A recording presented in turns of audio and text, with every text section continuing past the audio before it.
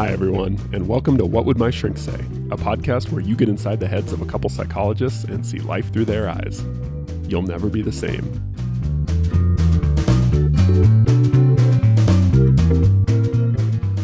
All right, what are we talking about?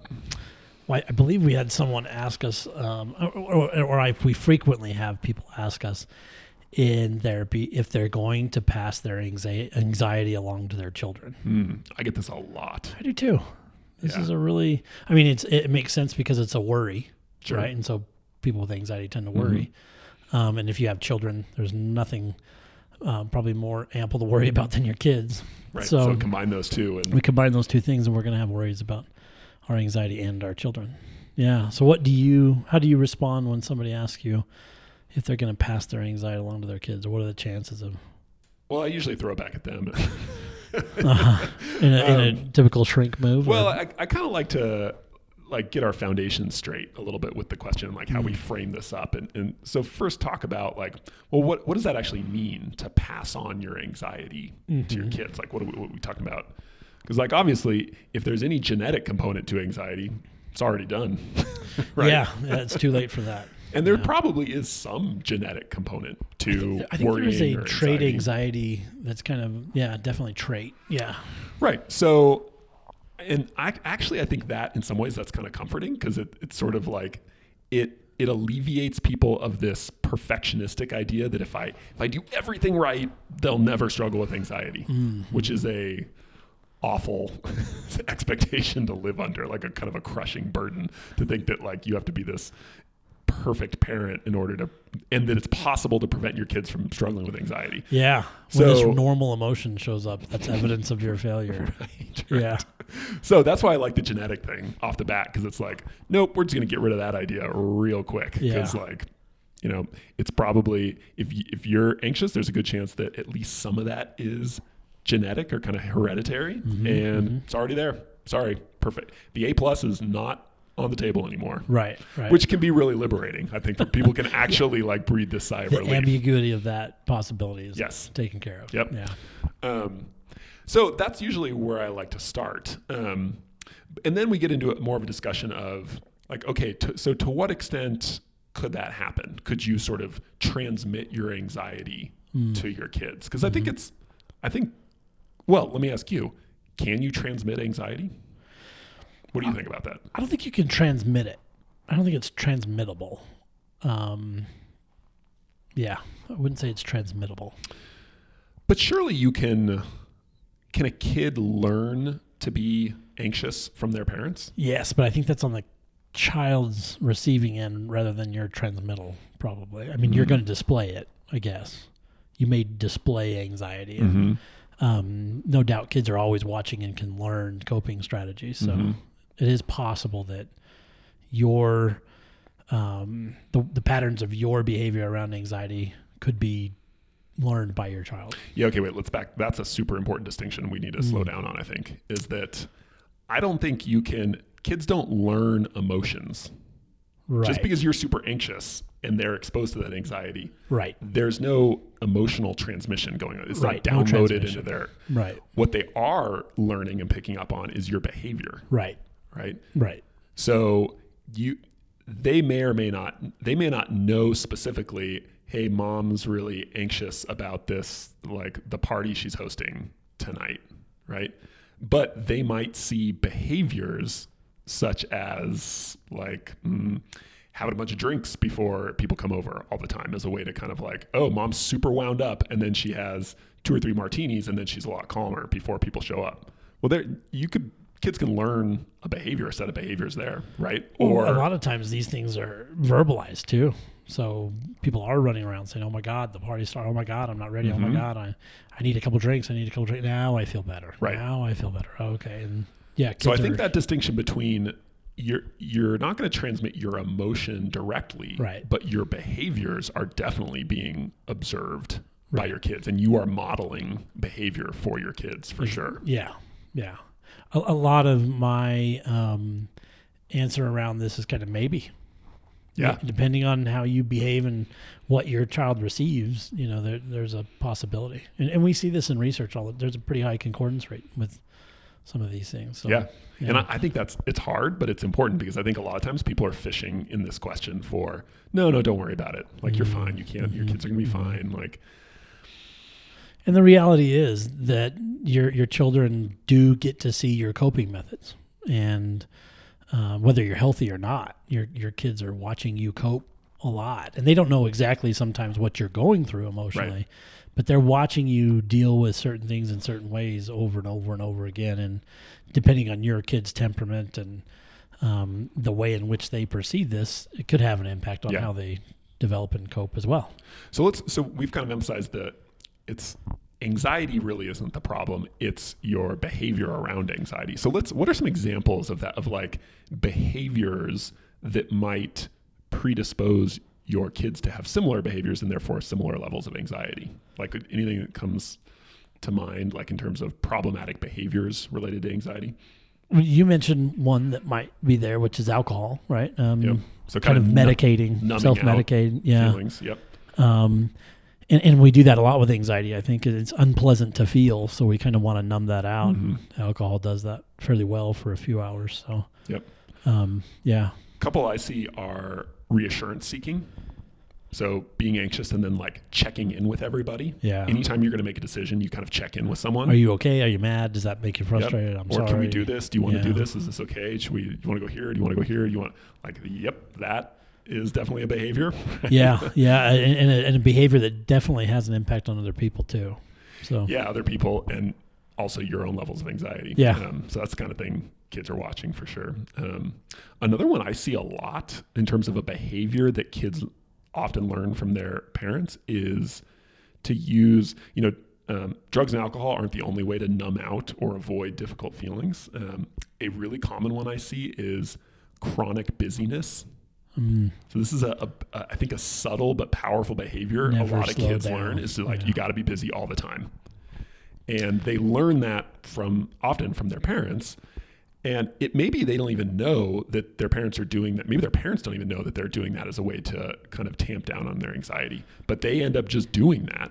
And that's a really good way to be super stressed out all the time. Yeah.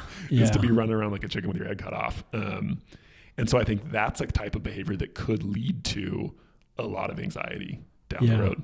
Well, and I see parents who kind of who do that worry out loud thing, where they're really worrying. Oh.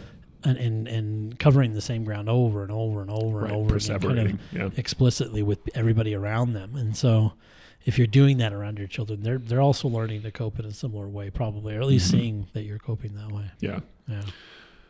So what about so what do you do? Like you're pretty anxious. You're an anxious parent, and you want to. Maybe you've accepted what we're saying that, like, yeah, to some extent, it's probably inevitable that your kids are gonna learn some anxiety or inherit some anxiety from you. But you want to try and minimize that, right? Yeah.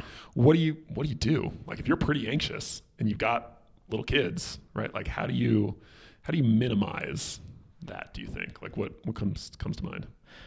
One of the first things I tell my clients is to talk about emotion openly with kids.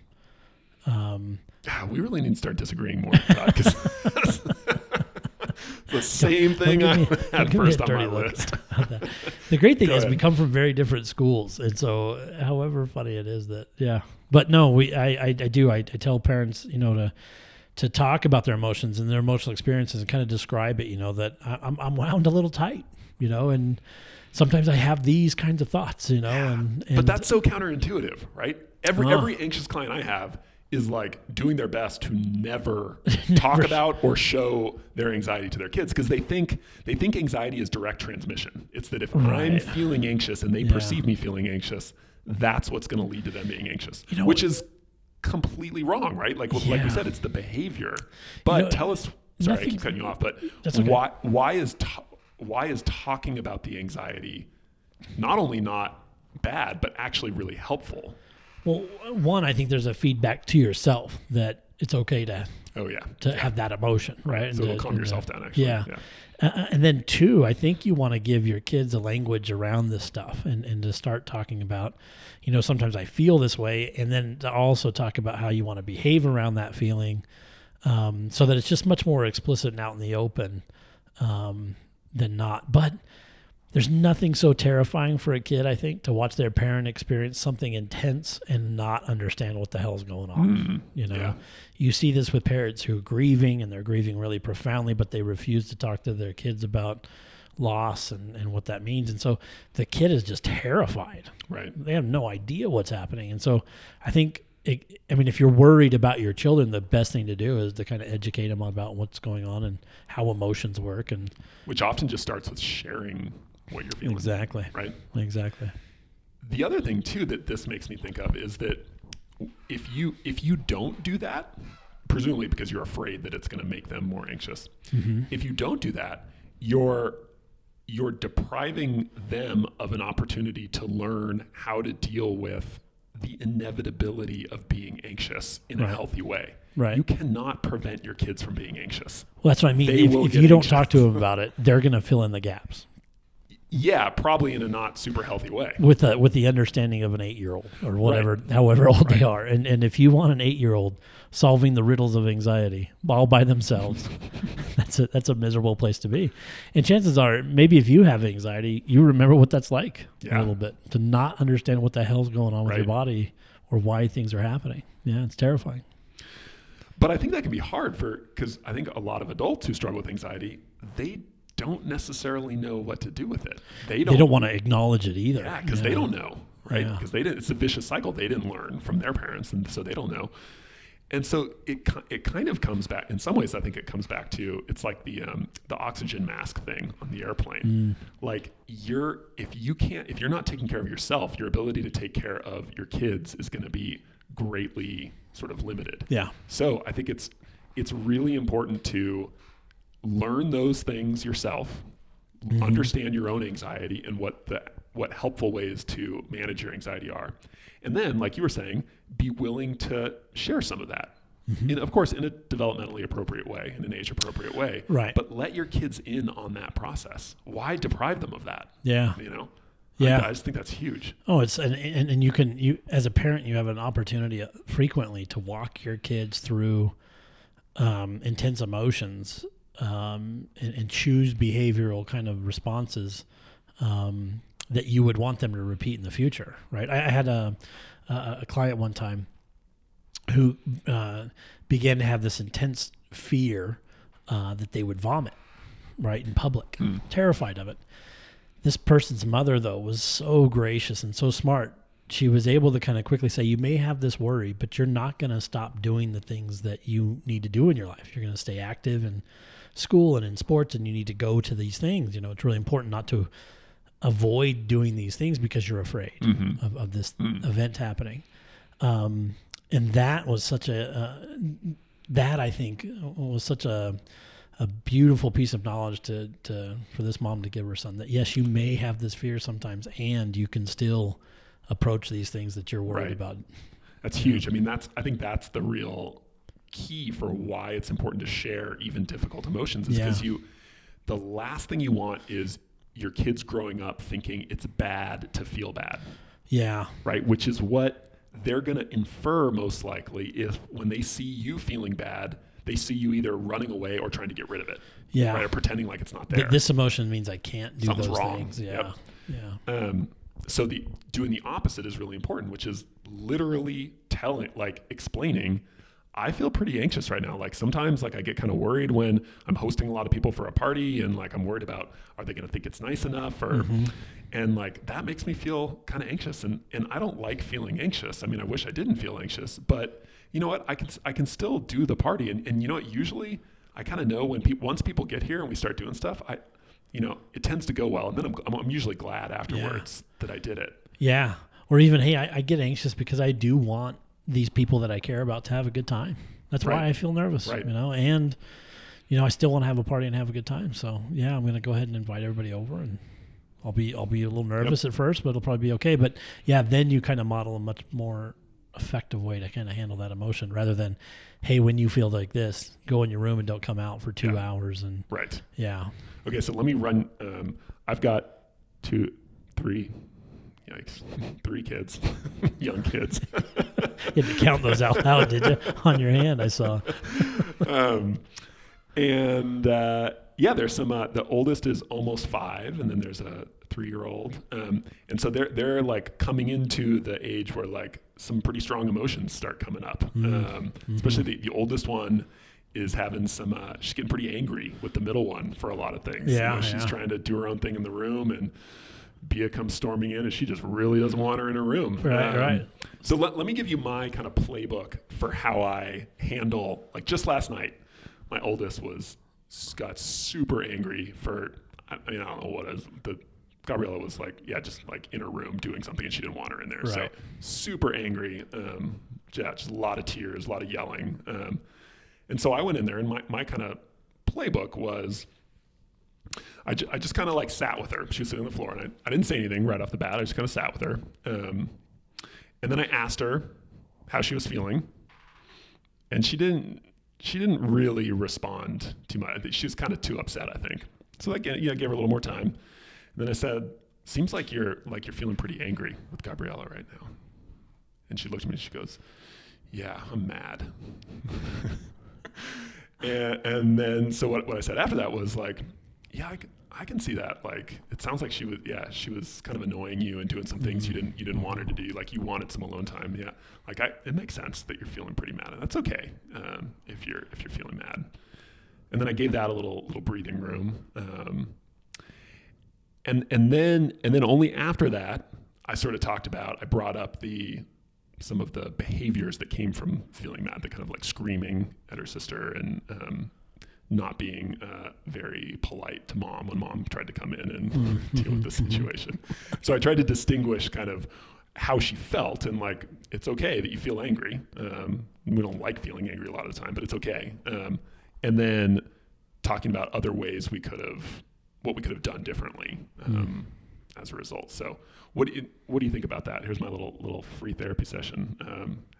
How'd I do? You did just fine. Yeah? Did just fine. Anything you'd add? Anything you'd do differently in a situation like that? In terms of kind of thinking about like, what am I modeling for kids about emotions and how to handle them? Well, you definitely validated it. It's a normal experience that happens in these kinds of contexts. And here are the behavioral pulls. We want to yell and scream and hit, and not probably the best idea there. And then you went over options of maybe a better expression of that. Yeah. Sounds about right. And I think just normalizing that, that doesn't feel great. And that's just kind of how it feels. Right. That's okay. And I think it said something about like, I get angry too sometimes so trying to really make that point of going back to the reason I brought this up was because if you're feeling like, as a parent, if you're feeling anxious or angry or whatever it is, it can be really valuable to your kids to show them like, everybody gets angry. Everybody gets anxious sometimes. Yeah. That's not something you can necessarily control completely. But what you can do is you can kind of take ownership of what you do in response to that.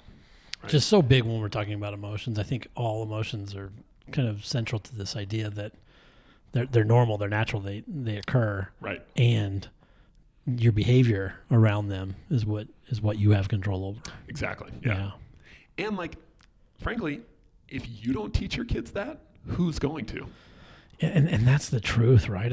We don't get a lot of good education about how our emotions work, right, and how to respond to them, and what behavioral pulls are there for each one, and how certain behaviors are better than others when it comes to kind of handling some of these emotions. And we don't get that education. So I think parents are a crucial part of that for their kids. And there is some pressure there. I'm not going to like lie. Like it's a task.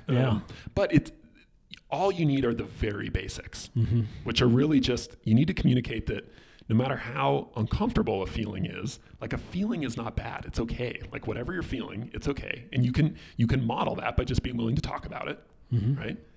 And then really focus on, well, my behavior is what I can control. Right. Right. And that's kind of thinking through, even though I feel X, like what do I want to actually do? Yeah. Right? What kind of lines up with what's important to me, and focus my efforts of control on my behavior, not on this emotion that I think needs to go away or that I can't feel anymore. I think that's really the key, is to kind of accept the emotion and control the behavior.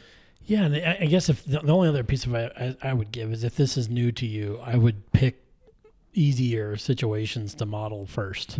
That's a great Probably piece of don't advice. jump into some really heavy experiences and try to talk to your kids about that as you're struggling to handle it on your own. I would pick maybe situations where you're a little nervous, but you can kind of talk through that and model that for your kids, because your kids are gonna, in sketchy situations, you see kids look at their parents. They kind of want to know, as a frame of reference, how worried should I be here? And so you want to model a successful. A quick example of this: I had a client talk recently about she was late to get to some appointment or something, and her kids were in the car, and she was nervous, kind of nervous and visibly anxious, and her daughter asked her, like, is everything okay, mommy? Like, what's wrong? Yeah. Because my client was kind of speeding, like she could tell, like she was driving a little differently than normal. Right. And she kind of used that as an opportunity to like check herself and go, oh yeah, and then she sort of explained, like, yeah, I don't like to be late for things, and when I think I'm going to be late, I get kind of nervous. But I know it's not really that big a deal if we're a little bit late for the appointment. And so I'm going to kind of slow down and just thank you for pointing that out. And I thought, like, beautiful. That's a perfect example. Yeah. But that's a great point of practice in small ways first. Yeah. And kind of build up to the first. bigger ones. Don't try to solve the family dynamic issue at Thanksgiving, with your kids in tow for the first time. Hey everyone, Nick and I really appreciate you listening to the podcast. Please rate us on iTunes if you get a chance, and if you have any feedback or comments for us, that'd be great as well. And if you have any questions or topics you'd like us to cover in the podcast, let us know in the comment section as well. Thanks.